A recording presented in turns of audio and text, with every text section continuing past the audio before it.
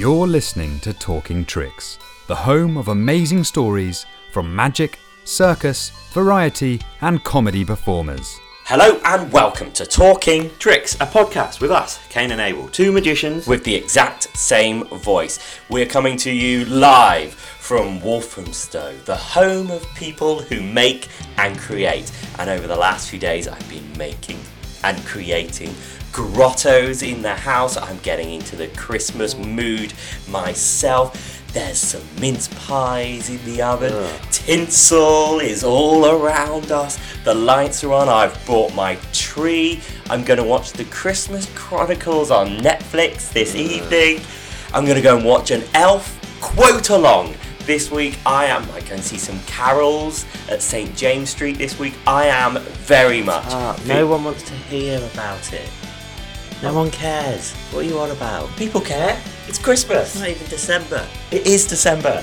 We're putting this one out in December. This one goes out in December. Oh, right, okay. What does that mean? Come on, Cain. Why you got to be a Grinch? Come on, Cain. It's time to get into the festive spirit. What is this? What's good? It's brandy. Why are you pouring brandy? This is the Christmas spirit. This is the spirit we have at Christmas. This isn't what I mean. You know, get into the festive spirit. This is the festive spirit. This is the spirit we have at every single Christmas, every festive time. The festive spirit is This is the festive spirit. Brandy. This is the spirit that we have every single Christmas. Brandy. I mean, if you're thinking about Dubonnet, which we have on Christmas Day, that's not a spirit, it's a red wine-based aperitif. I'm not thinking brandy is not the festive spirit. Dubonnet is not the festive spirit. Well, of course it is. This is all we drink at Christmas. This is the spirit that we have at Christmas. People are going to be sending in more complaints that they're worried about you. Cain, they're worried about you. The festive spirit is... This is the festive spirit! It's not the festive spirit! This is the spirit that we have at Christmas. I know it's the spirit we have at Christmas, but it's not the festive spirit! The festive spirit, Cain, is sharing goodwill and happiness to your fellow men. You just sit there with your brandy in the corner silently like everyone's least favourite uncle, and I'll do the intro here. I'm sorry about this, ladies and gentlemen. Cain is now swigging away at this brandy. I'll try and do the best to make good of this intro because we've got an amazing guest and an amazing story for you this week. This is probably the best story we've recorded so far, actually, isn't it? Very good, because we're going to tell the story of Oddballs. We're going to be joined by Alex Oddball in a few moments. And so, why are you doing the river dance Come here? on, let's do the introduction. I'm doing the introduction. Ladies and gentlemen, Alex Oddball is going to tell us the amazing story of... Where are you going? I need to go to the toilet. I mean, you're talking. You don't need me to be here. I've drunken too much brandy. I need to go to the toilet. You could wait a minute. I can, I'm actually really desperate to go to the toilet now. I'm going to wee all over the expensive equipment. Do not do that. And I might actually wee on you a little bit. Don't you wee on me. How would you feel if I weed on you? I'd be very pissed off if you weed on me. No, you wouldn't. You'd be pissed off.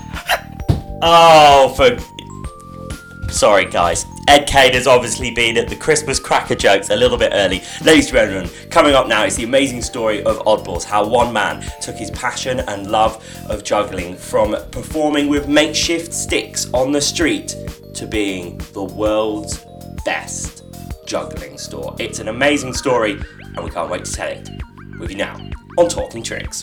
The number one podcast for great stories from the world of magic, circus, comedy and variety. You're listening to Talking Tricks.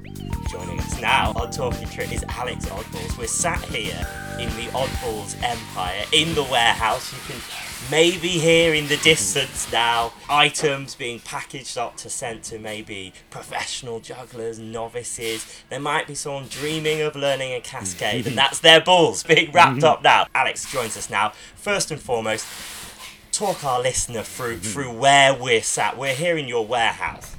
So hi, I'm Alex Oddball. So we're in our showroom warehouse at the moment. This is basically a warehouse full of juggling and colour. We've actually been in this warehouse for about 3 to 4 years now, and we've actually been doing juggling since 1983. originally. So the warehouse actually comprises of loads and loads of stuff. It's around about 1,500 different products, all juggling orientated. We do everything from balls, clubs, unicycle, fire umbrellas, fire hats, fire hula hoops, even lassos from the old cowboy times as well. We've got 10 people working here, just exclusively on taking orders and wrapping parcels and sending it around the world.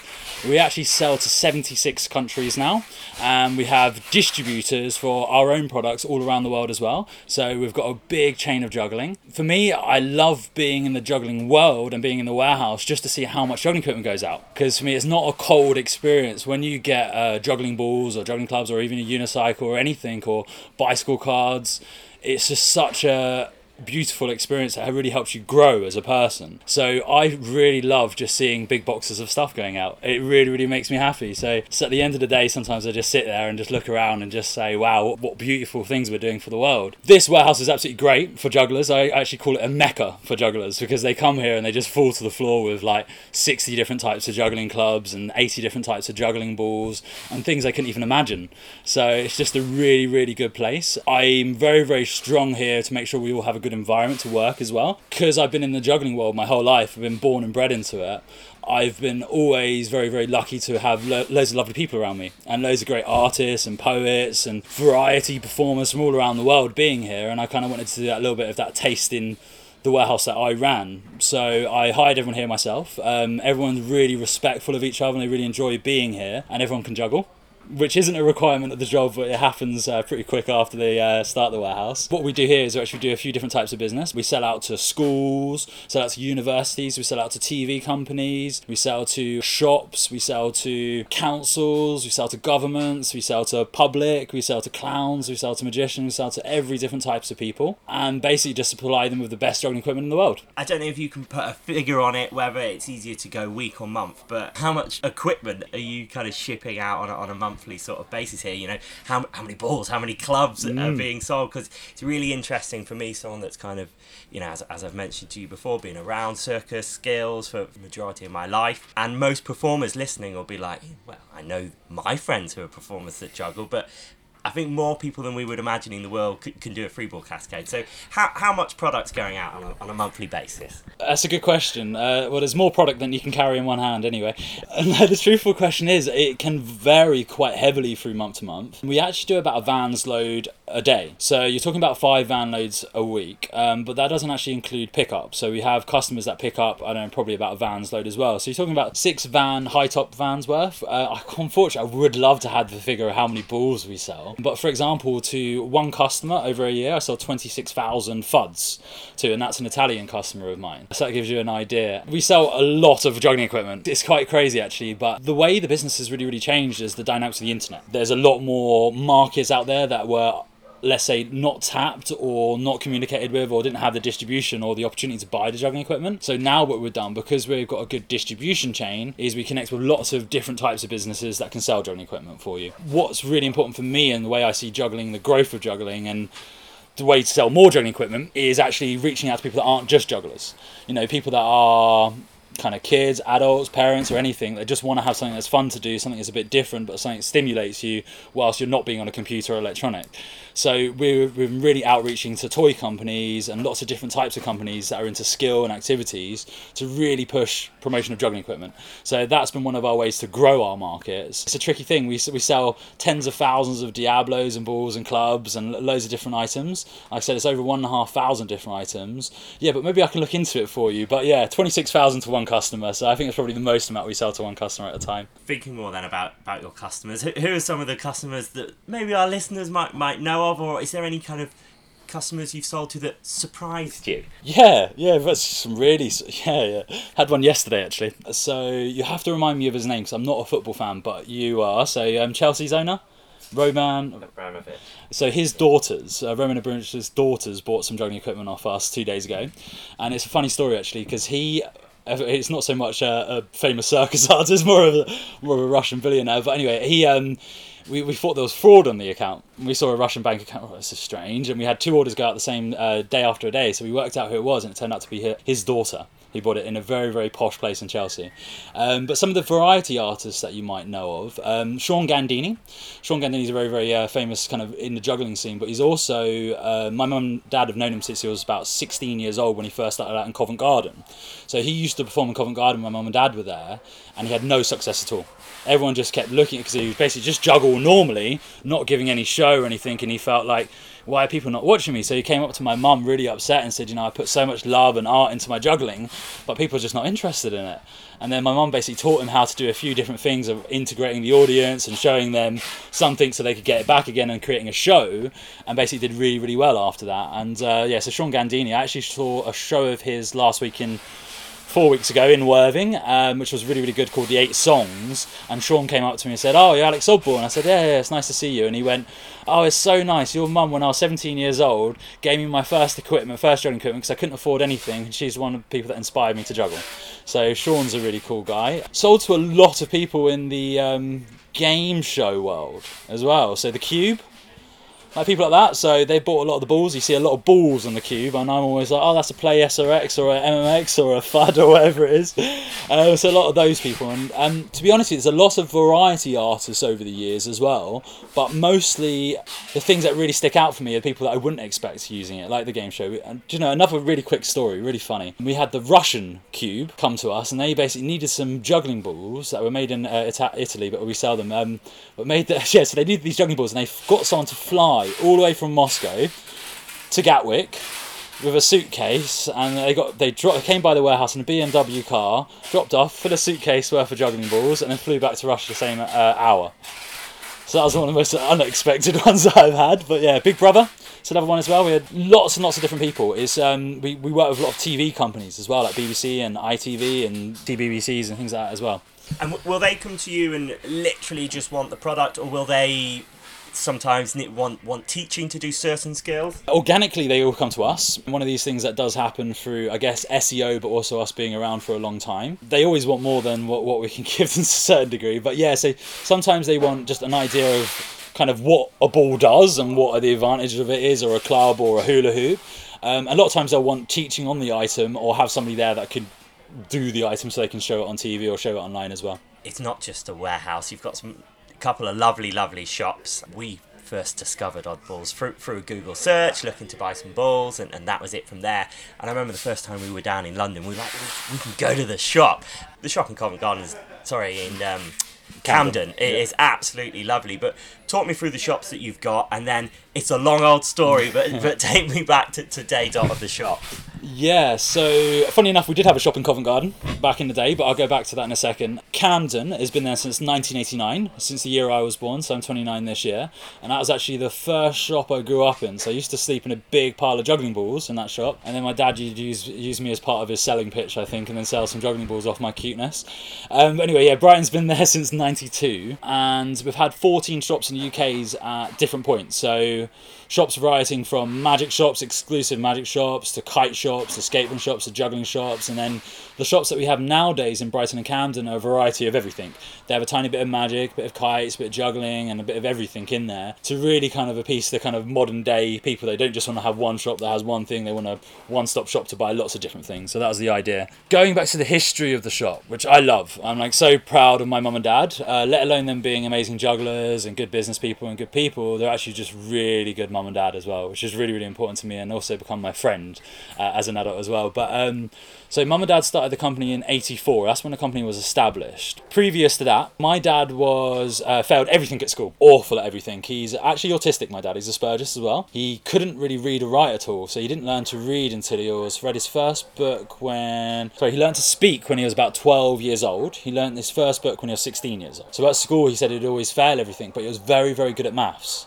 His one thing he was really, really good at was maths, and everything else he sucked at. So from there he was trying to find things to do and things that would make him happy, and he didn't really find anything. So he did lots of odd jobs and this and that, and eventually he found juggling. And literally he learned to juggle with balloons full of seed. and that was his first juggling balls, all homemade ones, and he learnt to juggle 3 balls basically, and then just started completely obsessing at juggling 12 hours, 13 hours, 14 hours a day, and just juggling constantly. So he wore out his balls quite quickly, and then eventually said, what can we do next? So he made juggling clubs, and he made these out of washing up liquid bottles with sticks and little knobs at the end, and his mum actually helped him make his first set, and again, he juggled them obsessively for a long time, broke them all, and then he started looking out in the world going, where can I buy juggling balls and clubs from? In England there was nothing. In Europe it was very, very hard to find, and this is prior to the internet and prior to really having that much information out there. So eventually he found Brian Dubé in America, in New York, and he managed to source some juggling clubs, and these were awesome juggling clubs. They're really, really good, and he brought, I don't know, like 12 back to the UK, and then started juggling in Covent Garden. And this is a sort of first juggling experience, and he started juggling there and doing shows and doing kind of basic things, trying to work out how he could make money out of juggling. Not even make money, but make a life out of juggling. So he found a troupe there, and he started juggling more and more with his circus troupe, and at this time he was called Max the Juggler. So this is prior to any odd balls or anything. So when he started juggling his clubs in Covent Garden, everyone was like, wow, where did you get these clubs from? He's amazing.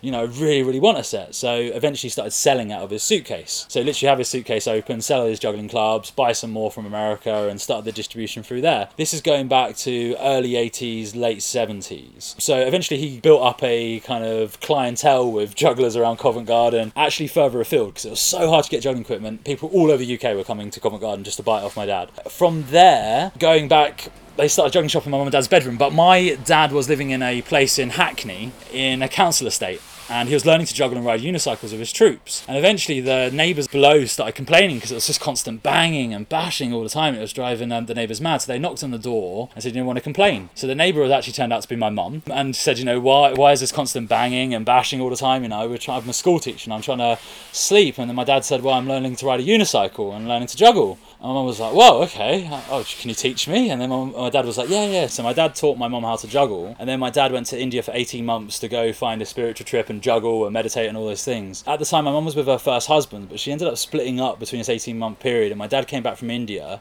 with a tropical disease. So they ended up, my mum met up with my dad and then nursed him back to health. And then they became jugglers and travelled the world. So that's kind of how that side of things happened. So my mum and dad travelled a lot and juggled together and became quite prolific jugglers together. But then they came back to London and started the first juggling shop in their bedroom. And they used to turn their bed around and juggling equipment, and had juggling equipment all laid on their bed, and take the cupboards and all the juggling equipment in the cupboards, and all the shelves would all be juggling equipment as well. So it would be a bedroom/juggling shop. Then it started, all people all over Europe and the world, whenever they come to England, they always came to my mum and dad's bedroom to buy juggling equipment. So that's where that sort of started off. And then eventually in 1984 is when they established their first shop, which was in Old Street in London, and then it was Islington Street as well, and then Covent Garden. So there were the 3 shops that were going back into London. So yeah, from that period we've grown into, being honest with you, my dad just wanted to be a shopkeeper. All he really cared about is getting juggling equipment, really good juggling equipment out on the market that lots of jugglers could enjoy it, but also having a place where he could meet like-minded people and actually learn how to communicate better, because he actually sucked at conversations. He was really bad at conversations. Socially, he found it very, very hard. That's why he liked performing, because he didn't have to socially interact, even though non-performers wouldn't quite understand it. It's one of these things, as a performer, you can actually disconnect from the audience and be in control of it rather than not being in control. And the conversation, obviously, it's 50-50. So he started up the shops just to have conversations. That was literally why he did it first of all, and he'd have the same conversations all the time, and he got really, really good at it, and then realised that he could add a lot to the shops and a lot to the world, and realised that this is what he wanted as his career. So from there, that was back in the 80s, he did the shop stuff for many, many years. We were the biggest juggling company back in the 80s and 90s. He used to manufacture a lot of different items. So like the Beard Circus Special, which a lot of people know as a club, that was my dad's signature club back in the 80s, late 80s. And then he sold it out to Beards. So my dad's half Canadian, so half my side is Canadian, the other half's from North London. So my dad decided he wanted to go see his sisters, and he's got 6 sisters and 2 brothers. In Canada, so he went all the way over to Canada with me, my brothers and my sisters, and I've got 2 brothers and a sister, so we all went out to Canada, and my dad sold the business at that time and decided that he wanted to just be a kind of a juggler in Canada and just travel through Canada and maybe see different parts of the world. So he sold the company for a good amount of money, and went out there, and we travelled throughout Canada for about 2 years, and my mum and dad were just doing street shows all around Canada, earning enough money for petrol, keep travelling through from auntie to auntie to cousin to cousin to cousin, and now I've got 56 cousins in Canada, so crazy amount of cousins. But yeah, so after that, the people that bought the business over pretty much bankrupted it, or very, very close to bankrupting it. So he decided to move back to England to try and save the business. So we came back to England and we built the company to what it is now. 8 years ago, my new sister, so I've actually got two sisters now, but new sister was born, and my dad said, yeah, actually now I don't just want to do shops. Retail's dropped off quite a lot. I want to really do the business for the sake of enjoying business, but also to push more juggling equipment around the world and get more margin so people can make money, basically, out of selling the juggling equipment, because that was something we've always struggled with in the juggling world, because shops are very expensive, rents are very expensive, and juggling is a little bit niche. So it's one of these things. So basically, last 8 years we've really built up in manufacturing lots of different items. We actually own 9 juggling brands and kind of related brands, and we actually distribute over 56 brands now. So it means the shops can still be there and still be prosperous and healthy, but also it means that we've touched a lot more jugglers around the world by selling more juggling equipment out in the world, and we're in a position now that we just create really exciting, new, pushing, cutting edge juggling equipment that makes a lot of jugglers really, really happy. A lot of jugglers say to me this is their favourite prop, and it makes me very, very proud, because I've had to do a part of the design, the manufacturing and distribution of it, and the selling. But yeah, just getting more and more kind of exciting, well-priced juggling items in the market now. So that's kind of how we've grown from back when my dad was a kind of a hyphenated failure at school, and then came into a kind of a juggler, into going for the business, and so on and so on. So yeah, that's a little bit about my history and my story. So many messages there for performers. I mean, number one, if you're learning to juggle and you're dropping, don't worry, because it might result in your neighbour complaining, and that could be the love of your life just there underneath. I wonder, you mentioned that you've obviously sustained this business as a family for a long time, and you mentioned that juggling is quite niche. Why do you think there's remained at least enough of a constant interest from people in learning these kind of skills that you can continue to sell the amount of products that you do? I love that question. It's really, really nice. Actually adds like goosebumps to me, because I'm very, very passionate about juggling, and I'm glad I'm here in this moment in the company and in time as well, because I really, really enjoy what we do.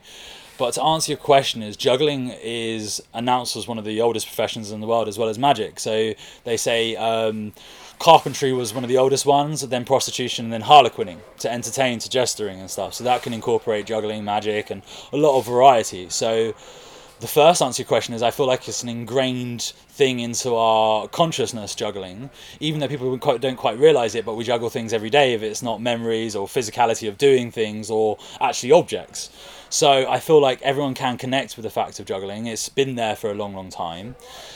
The reason why we've sustained it, I think there's a few different reasons, but passion doesn't go unnoticed and love doesn't go unnoticed. My mum and dad were brought up in the 60s and stuff, and they're kind of hippie as well as being who they are, but they've always said the love that you put into business and into life you get out. Even it might not come out straight away, but one way or the other it comes out. It could be someone enjoying it, or it could be getting back and getting loads of juggling business and so on and so on. But back in the 90s, juggling had a huge boom. I think that was partly to do with my mum and dad doing loads of juggling workshops, so they're very proactive in the industry. Also, there were things like the Juggling for Complete Beginners, made by Klutz, huge book, sold millions and millions of copies, as well as the Ultimate Ball juggling video, which my dad made in '89, which sold 1 million copies.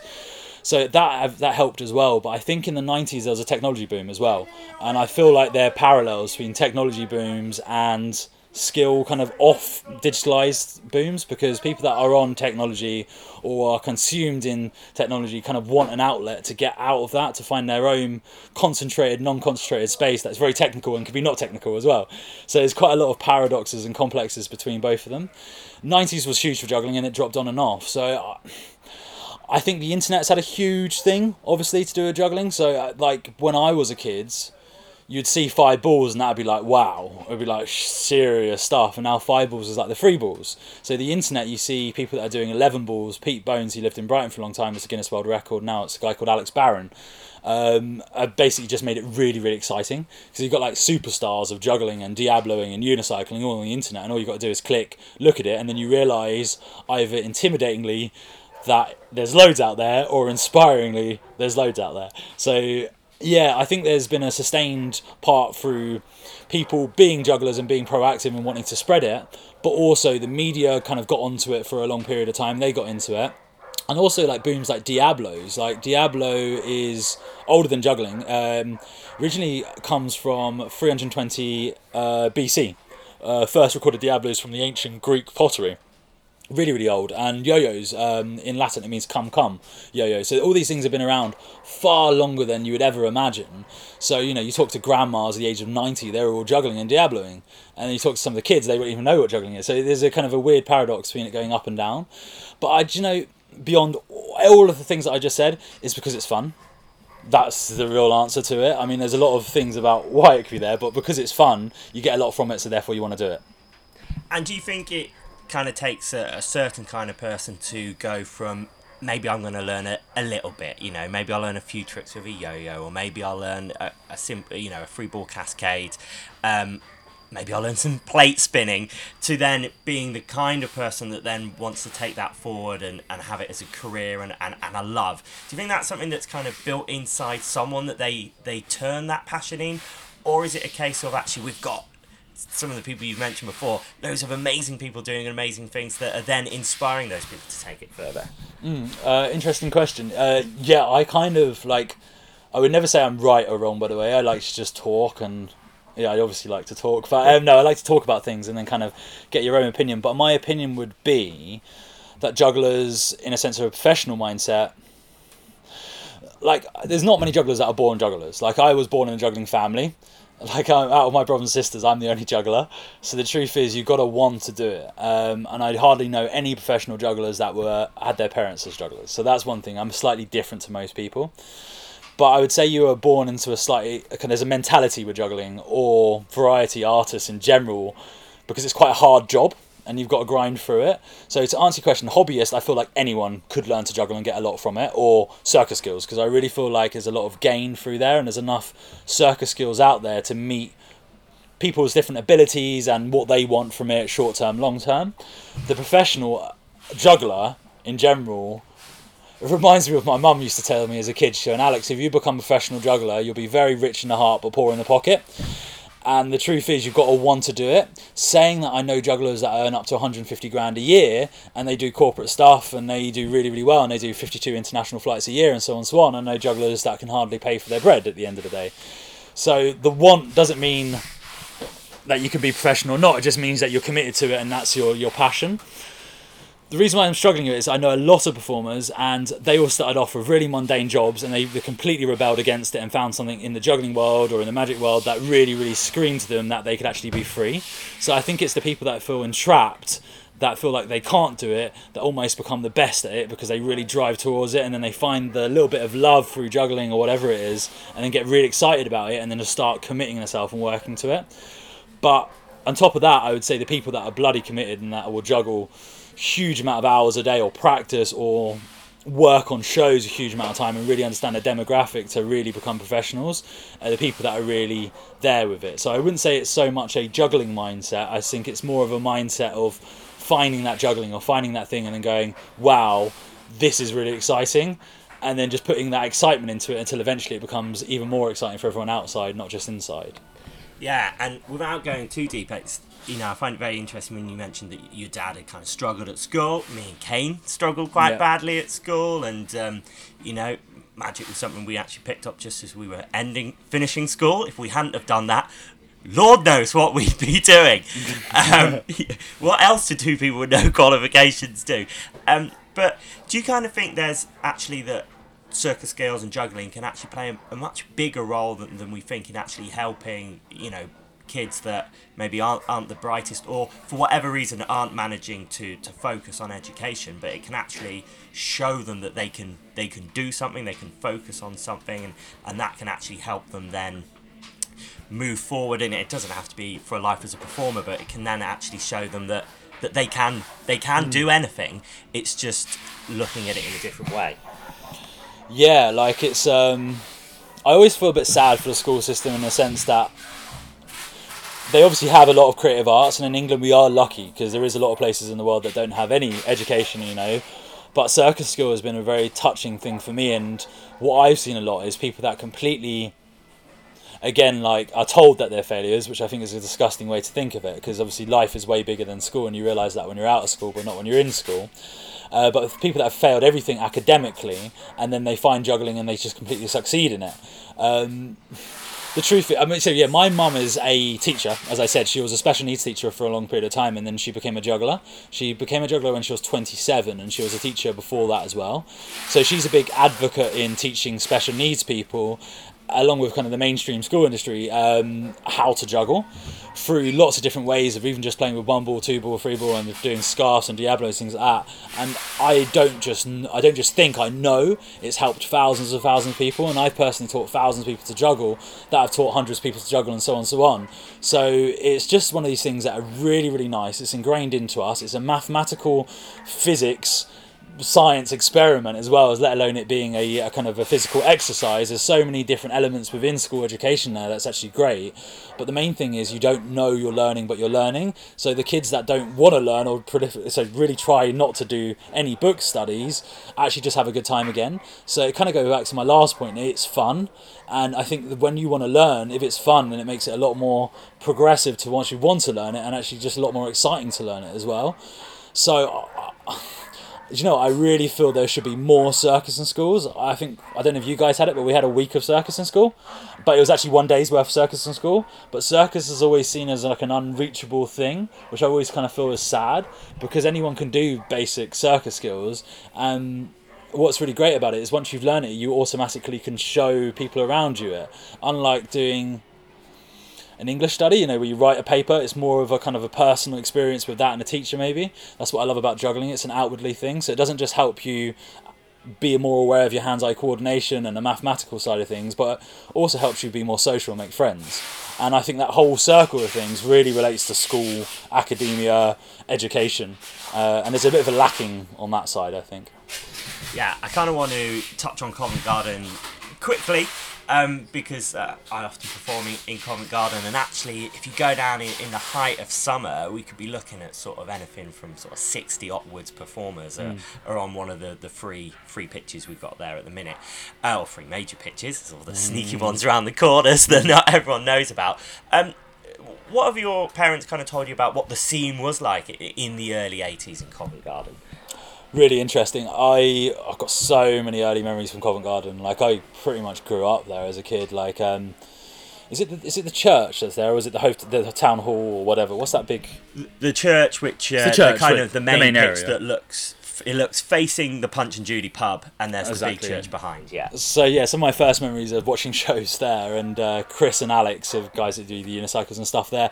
But how it's changed and how it's evolved, because really interesting, because it was a bit more cowboyish back in the day. So like, I was born in '89, so mum and dad were performing way before then, and they said basically it was a lot more like, I mean, nowadays you have to get there early and stuff, but there's a lot more competitiveness back in the day because it wasn't organised. The Covent Garden Society, or the kind of Street Performing Society, wasn't, I don't think it was established, or I think it was established in the 90s, and I'm pretty sure my mum and dad had part to do with the establishment of the street performers as well. So yeah, you had to really fight for your spaces, get there even earlier, and I think there was even fisticuffs sometimes about it, and there's a lot more tension about who got the spots, and you really had to earn your spots through, I think, quality of the show, not just turning up sort of thing. So that's changed quite a lot. Variety was really great back in the day, and I don't mean to be funny, but nowadays I find Covent Garden way less interesting than back in the day. And I don't know if it's just because I'm an adult, because I still have a child set mind. You know, I really love seeing shows. I see shows, you know, weekly. But yeah, back in the day, the variety was a lot more exciting for me. So there seemed to be a lot less singers, and just like a lot more artists. There's a lot more crazy stuff going on, and maybe because there was more money back in the day. I don't know, because I'm kind of less connected to what it is now than what I was before. But yeah, so the variety was really, really good back in the day. It was really, really exciting. I felt like there was a really good buzz because the internet wasn't there. So seeing a trick was like, wow, you could never see this anywhere else. Where nowadays, because of the internet, I think people are just completely overstimulated with tricks and like crazy things.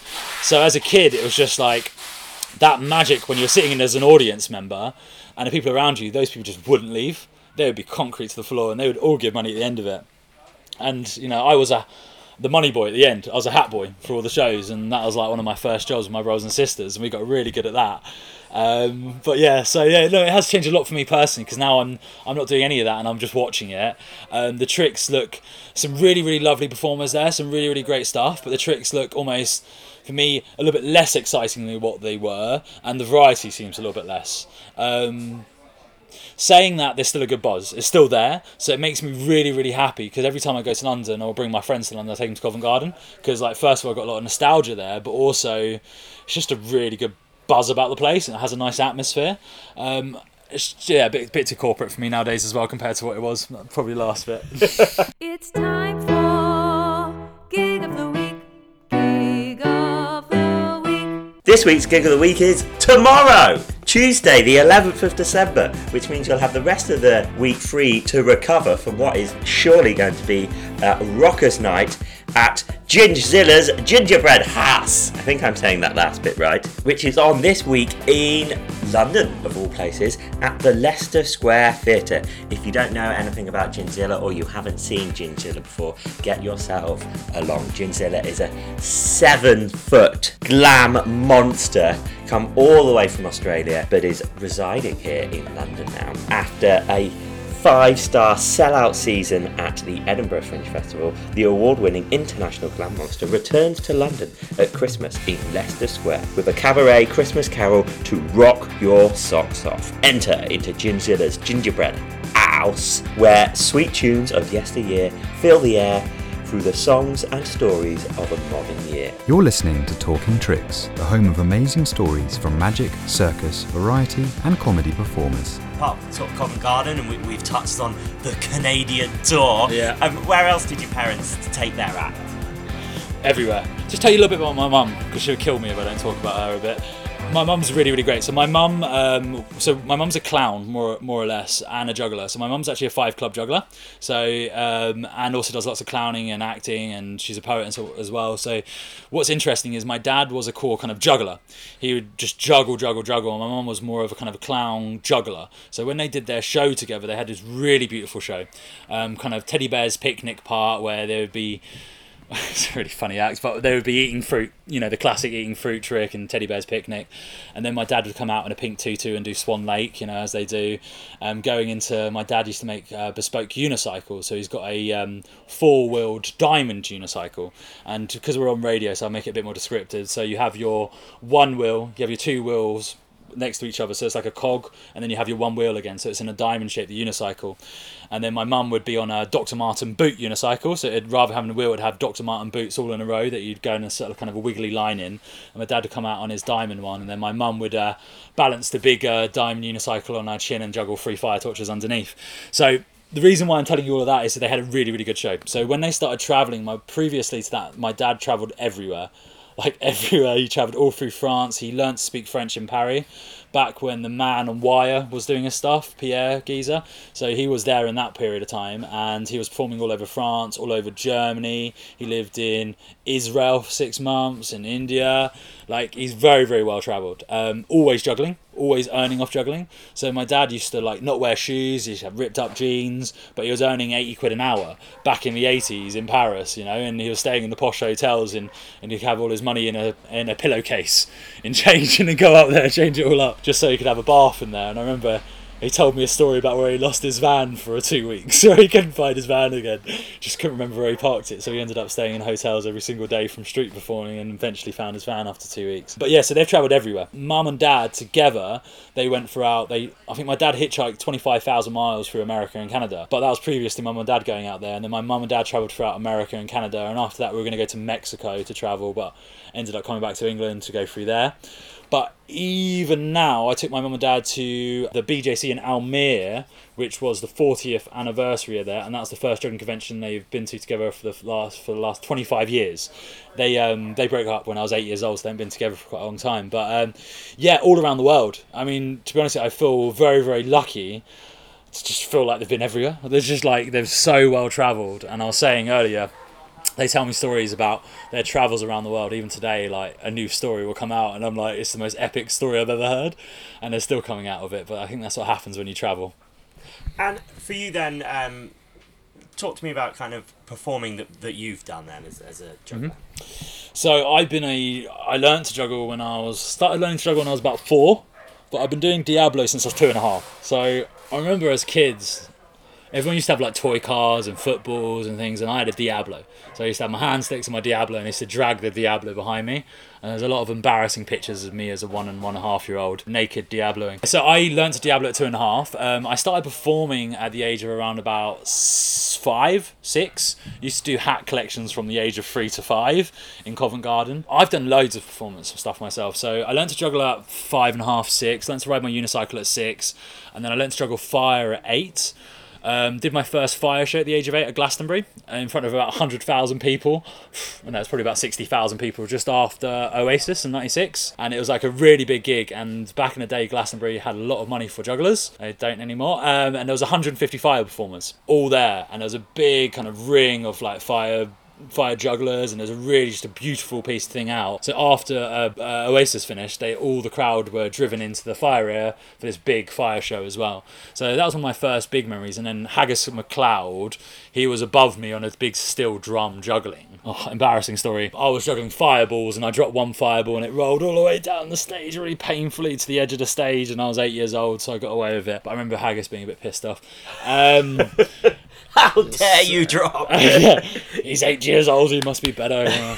Anyway, yeah, so going on from that, I've done a lot of cool stuff. So when I was young, I did a lot of stuff with CBeebies and Nickelodeon and lots of cool stuff. So actual shows, we used to do a lot of street shows, and I travelled throughout Holland a lot. We used to go every year in Utrecht and in Amsterdam to do street shows, mostly performing for charities. So working with kind of like terminally ill children or underprivileged children or whatever it is, just to give back. So not really getting money from it, more giving outwardly. Did a lot of gigs myself working in nightclubs when I became a teenager, because it was a nightclub and it was cool. So, and you get paid quite a lot of money for quite easy work. So I did a gig in, where was it? It was in Mayfair, and it was for like Frank Lampard. It's a really funny story, and as being a performer, people will relate to this sort of thing. But so I got there. It was a gig between 2 and 5 in the morning. LED juggling gigs, that's what happens. They're quite late ones. So we got there, and they were like, "Okay, have you got your boxers?" And I was like, "Okay, yep." So I was wearing my boxers, and then they were like, "We're just going to body paint you." And I was like, okay, so they body painted me from head to toe apart from my boxers, and I started the gig at 2, and there was basically all the footballers there, like Frank Lampard and all these footballers and Atomic Sugar Babes and all these people. I'm not that into like poppy stuff or football, so I didn't really know who they were apart from Frank Lampard because I recognised him. And I remember him coming up to me and he was like, "So is that your real job?" And I was like, yeah, like body painted head to toe with my boxers, like, yeah, this is what gets me by 9 till 5, and it's like, alright. And then some other footballer came along, knocked the balls out of my hands, and that's the life of a juggler, eh? Yeah, so I juggled for the Queen when I was 12. She came to Brighton and did that. I juggled for Prince Charles, Princess Anne, done a lot of royal stuff, so I kind of got like nice connections throughout. And as a juggler, and I guess your listeners will relate to it as well, you just get in such weird places, such strange places. So I did some hula hooping with Madonna at a Summer Fate thing, you know, and she came on with a helicopter. So we've done loads of cool stuff, and they're my own personal things. And there's lots of things I can't remember as well. But yeah, there's a few gigs I've done. Well-travelled family. You mentioned earlier that the expansion might not be the correct word for it, but Oddballs is kind of moving in a European direction. Well, it just has. Talk us a little bit about that.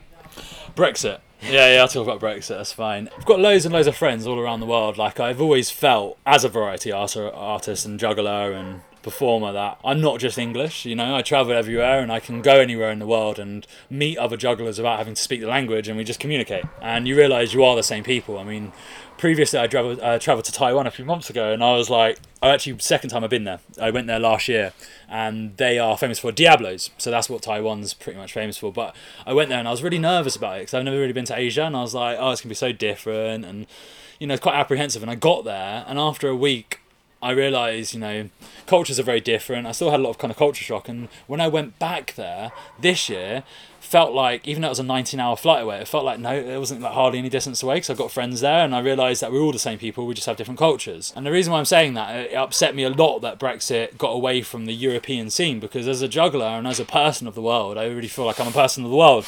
I'm not just British, I'm not just English, I'm a person fundamentally, and I like what I like, and I'm not just one culture or one nation, So being a juggler and being a businessman, Brexit hurt us a lot. Overnight we lost a lot of money. We deal a lot in European trade. Juggling in Europe is a lot more accepted than it is in England. In France and Germany, it's got a lot more of a culture there to you see unicyclists just going down the road, and you have after school clubs of unicyclists, and it's normal. In England it isn't so. Same with juggling and Diabloing as well. It's just a lot more institutionalized because they have better school systems than us. There's a lot more school stuff going on with us. So there's a lot more kind of earlier integration, a lot of cool juggling festivals and so on and so on. But anyway, we've got a lot of business in Europe. So when Brexit happens, the pound price dropped down. I buy in dollars and in euros, and I sell in pounds. So it was the worst possible thing that could happen for us, is the pound rate dropping and the euro going down. Basically, we lost a lot of money, but also the European trade became a lot more exciting for my European customers because they could buy it for me, but a lot more kind of scary for our buying prices and wholesale prices. So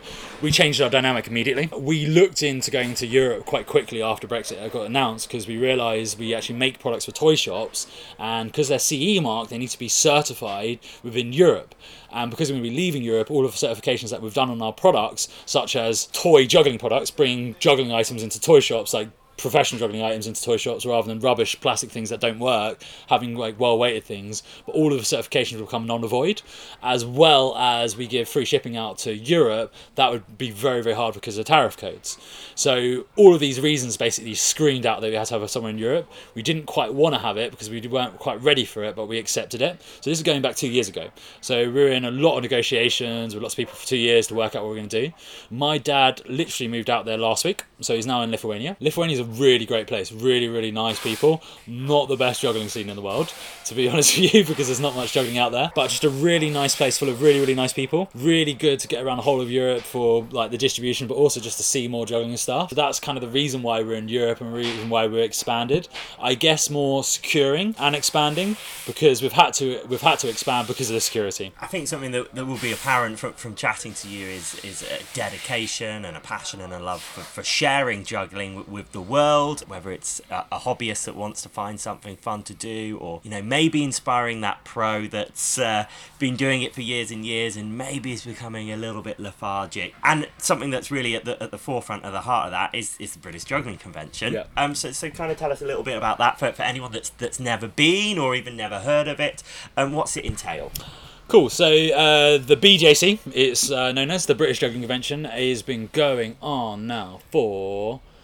oh god, I'm going to get it wrong, but let's say 40, 25, 26, 27 years now. I think the European Juggling Convention has been going for 42 years. So the EJC is the European Juggling Convention, the BJC is the British Juggling Convention. It was in 1986 it was established, as well as many juggling things. It was actually established by my mum and dad. There was actually no official juggling convention before that. The first juggling convention was held in London over 3 days, and it was actually organised by my dad, my mum, Haggis, McLeod, Charlie Holland, and somebody else that's going to get upset. What I'll do is I'll give you a little bit of information, like a flyer of the first BJC as well, just so you can have a little look up and check it out, because I'm going to forget someone.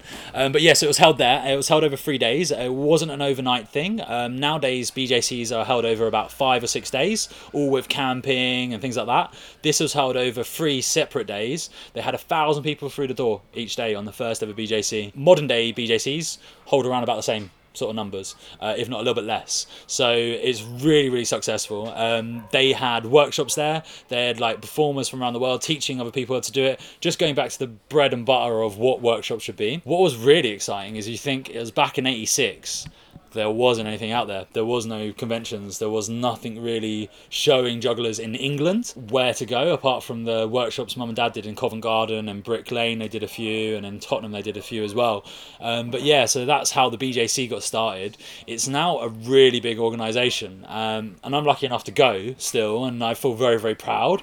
So dad won an award a few years ago for being one of the most influential jugglers in England. On top of that, I will add that my mum and dad both did start it, because basically they're both very, very different characters, where mum was really into nurturing. She's very social and very, very talkative, so she really nurtured the scene, and dad was very much a kind of advocate of the kind of higher end juggling, really showing people this kind of like high end juggling and being like the one that people would drop their jaws at, and mum would be actually talking to them, giving quite a lot of time a day for them as well. Both of them were really, really involved in the juggling scene throughout it. The first European juggling convention was actually started in Brighton, in my hometown, and that was 41 years ago, and dad was there, so he was actually at the first European juggling convention and started the first BJC with mum and dad. Probably looking to wrap things up now, really. So sort of final question, and feel free to throw anything else in that you don't get an opportunity to kind of mention in this. But I wonder if you kind of had just a few things. One sort of key piece of advice for someone that's looking to start juggling, maybe if they're struggling with it or something like that. And then also, what's the sort of craziest experience that you've had in your life as a juggler? Oh, there's a lot of those. So, I'm just going to talk about a juggling kit I got from the 1970s quickly, and it's called Juggling Without Struggling. So I quite like that line, so I want to use that. So, some advice for kind of up-and-coming jugglers. Yeah, so juggling is a really, really great thing, first of all. And obviously, I sound a bit biased, but the truth is, it's helped a lot of people over the years, but it's also given a lot of people enjoyment through mental kind of issues or physical things as well, but as well as just enjoying things that are just outside and inside with people and know people as well. But some of the advice is to get some nice juggling balls, because I feel like it's like a real thing. It hurts me a lot when you have things that aren't well designed, because if you have something that's not well designed, it's like riding a bike that always turns to left. You're always going to turn to left. You can't do anything if it's designed to turn to left. You need something that's going to work. So either visit one of our shops in London or Brighton, or go onto the website, have a little look, and just look at all the juggling balls on there, because we don't sell anything that is a toy shop item. We sell things for professionals that are also good for beginners, because the truth is, if you get someone who's a professional, then they actually could juggle something that's lessly well made than something that's just a beginner. So first thing is get something that actually works well. Truth is, it doesn't just have to be a juggling ball. You can have something that's well weighed. You can use oranges. It doesn't matter what you use, as long as it has a right weight for the actual purpose of it. You will create lots of juice around the house. I would also give us a little shout on the website. We've got loads of nice little links on there about workshops in local areas. So either finding a workshop in your local area, or finding like a little one-day convention, because there's a lot of one-day juggling conventions around England, and just meeting up with jugglers, because let alone juggling being great, the jugglers are actually awesome, really nice people, and then they will really inspire you just to have a little play. So even if it's a short-lived thing, being able to juggle 3 balls is like riding a bike. You'll have it for the rest of your life, and it's a really, really rewarding thing, and it's something that you'll probably end up doing off and on for the rest of your life. So let alone getting good juggling equipment that will actually work, and finding jugglers, is you can actually find really basic instructions on YouTube about how to juggle. Juggling isn't a hard thing to do, like juggling 3 balls and cascade. What is hard is not understanding what you're doing. So in my family, we always say juggling doesn't take practice, technique makes it. Juggling doesn't. It's good that I'm getting tongue-tied now. It's right at the end. Practice doesn't make perfect, technique does. Because you can practice the wrong thing forever, but if you practice the right thing and understand the technique, then it'll work. There's never been something that's more so than juggling 3 balls, because if you do the wrong thing and you don't throw in time, or you throw too late, or you throw too early, you're always going to mess it up. But as soon as you throw at the right time and actually have the right pattern, it becomes really, really easy. My mum learned, and she was completely dyspraxic. She said she swore she'd never be able to juggle, and she really, really was very, very strong about it. And now she became a prolific juggler, 5-club juggler. I've taught people with 1 arm to juggle. They use the stump on the other arm to juggle with 2 arms. I've taught blind people to juggle with bells in it. I've taught people who are partially sighted. So there's so many different abilities around the world that I can actually juggle and get enjoyment out of it, that I would say just try it. Because juggling is actually about dropping. It's one of the most common things jugglers hold in common. And if you're not dropping, you're not trying. But get the technique, get the right equipment, and meet with jugglers, and you'll be able to juggle probably within an hour. And crazy story from your life in juggling. Yeah, so where do I start? Okay, yeah, so I think meeting the Queen was a weird one, because it really meant like almost nothing for me apart from sort of bragging rights, which I actually don't talk about very much because I find it a little bit weird. But when I met the Queen, she came to Brighton because I was in a performing arts group, kind of a young group between 9 and 14 of like good jugglers and circus artists that wanted to perform. So she came to Brighton Pavilion and I met her, and I was on a 5-foot unicycle at the time, and after getting called security vetted and everything else, I was on my unicycle rocking away, so just standing on back and going back and forth, and she said, "Oh, that's very clever, how long have you been doing that for?" And I said, "Oh, I've been doing it my whole life." And she went, "Oh, that's very nice," and just looked at me, and I looked down and I was like, "Oh, that's the Queen of England. I'm on a 5-foot unicycle." And then she walked away and never spoke to me again. But that was sort of a weird story that has always kind of stayed with me. Do you know, one more, setting my hair on fire in the middle of a show, that was a good one as well. I remember Glastonbury experience again. Yeah, so I did that. I was in the middle of a show at Glastonbury and set my hair on fire. I managed to get it back out again and carry on with the show, so that was another crazy story. But they're my ones anyway. Yeah. You, Glastonbury and fire just has never mixed, has it? No, that's a lie. It's just Kids Fire and Glastonbury. Do you know what? That was actually the same show as the first one. It was a good show, that one. Right, Alex, thanks for joining us on Talking Tricks. Thank you very much, and I just wanted to say thank you to all the listeners as well. And if they ever need any juggling advice, they always can come visit us on oddballs.co.uk or check out juggling.tv for loads of cool video tricks. Thank you for listening to Talking Tricks with Kade and Abel. Please rate, review and subscribe to the podcast.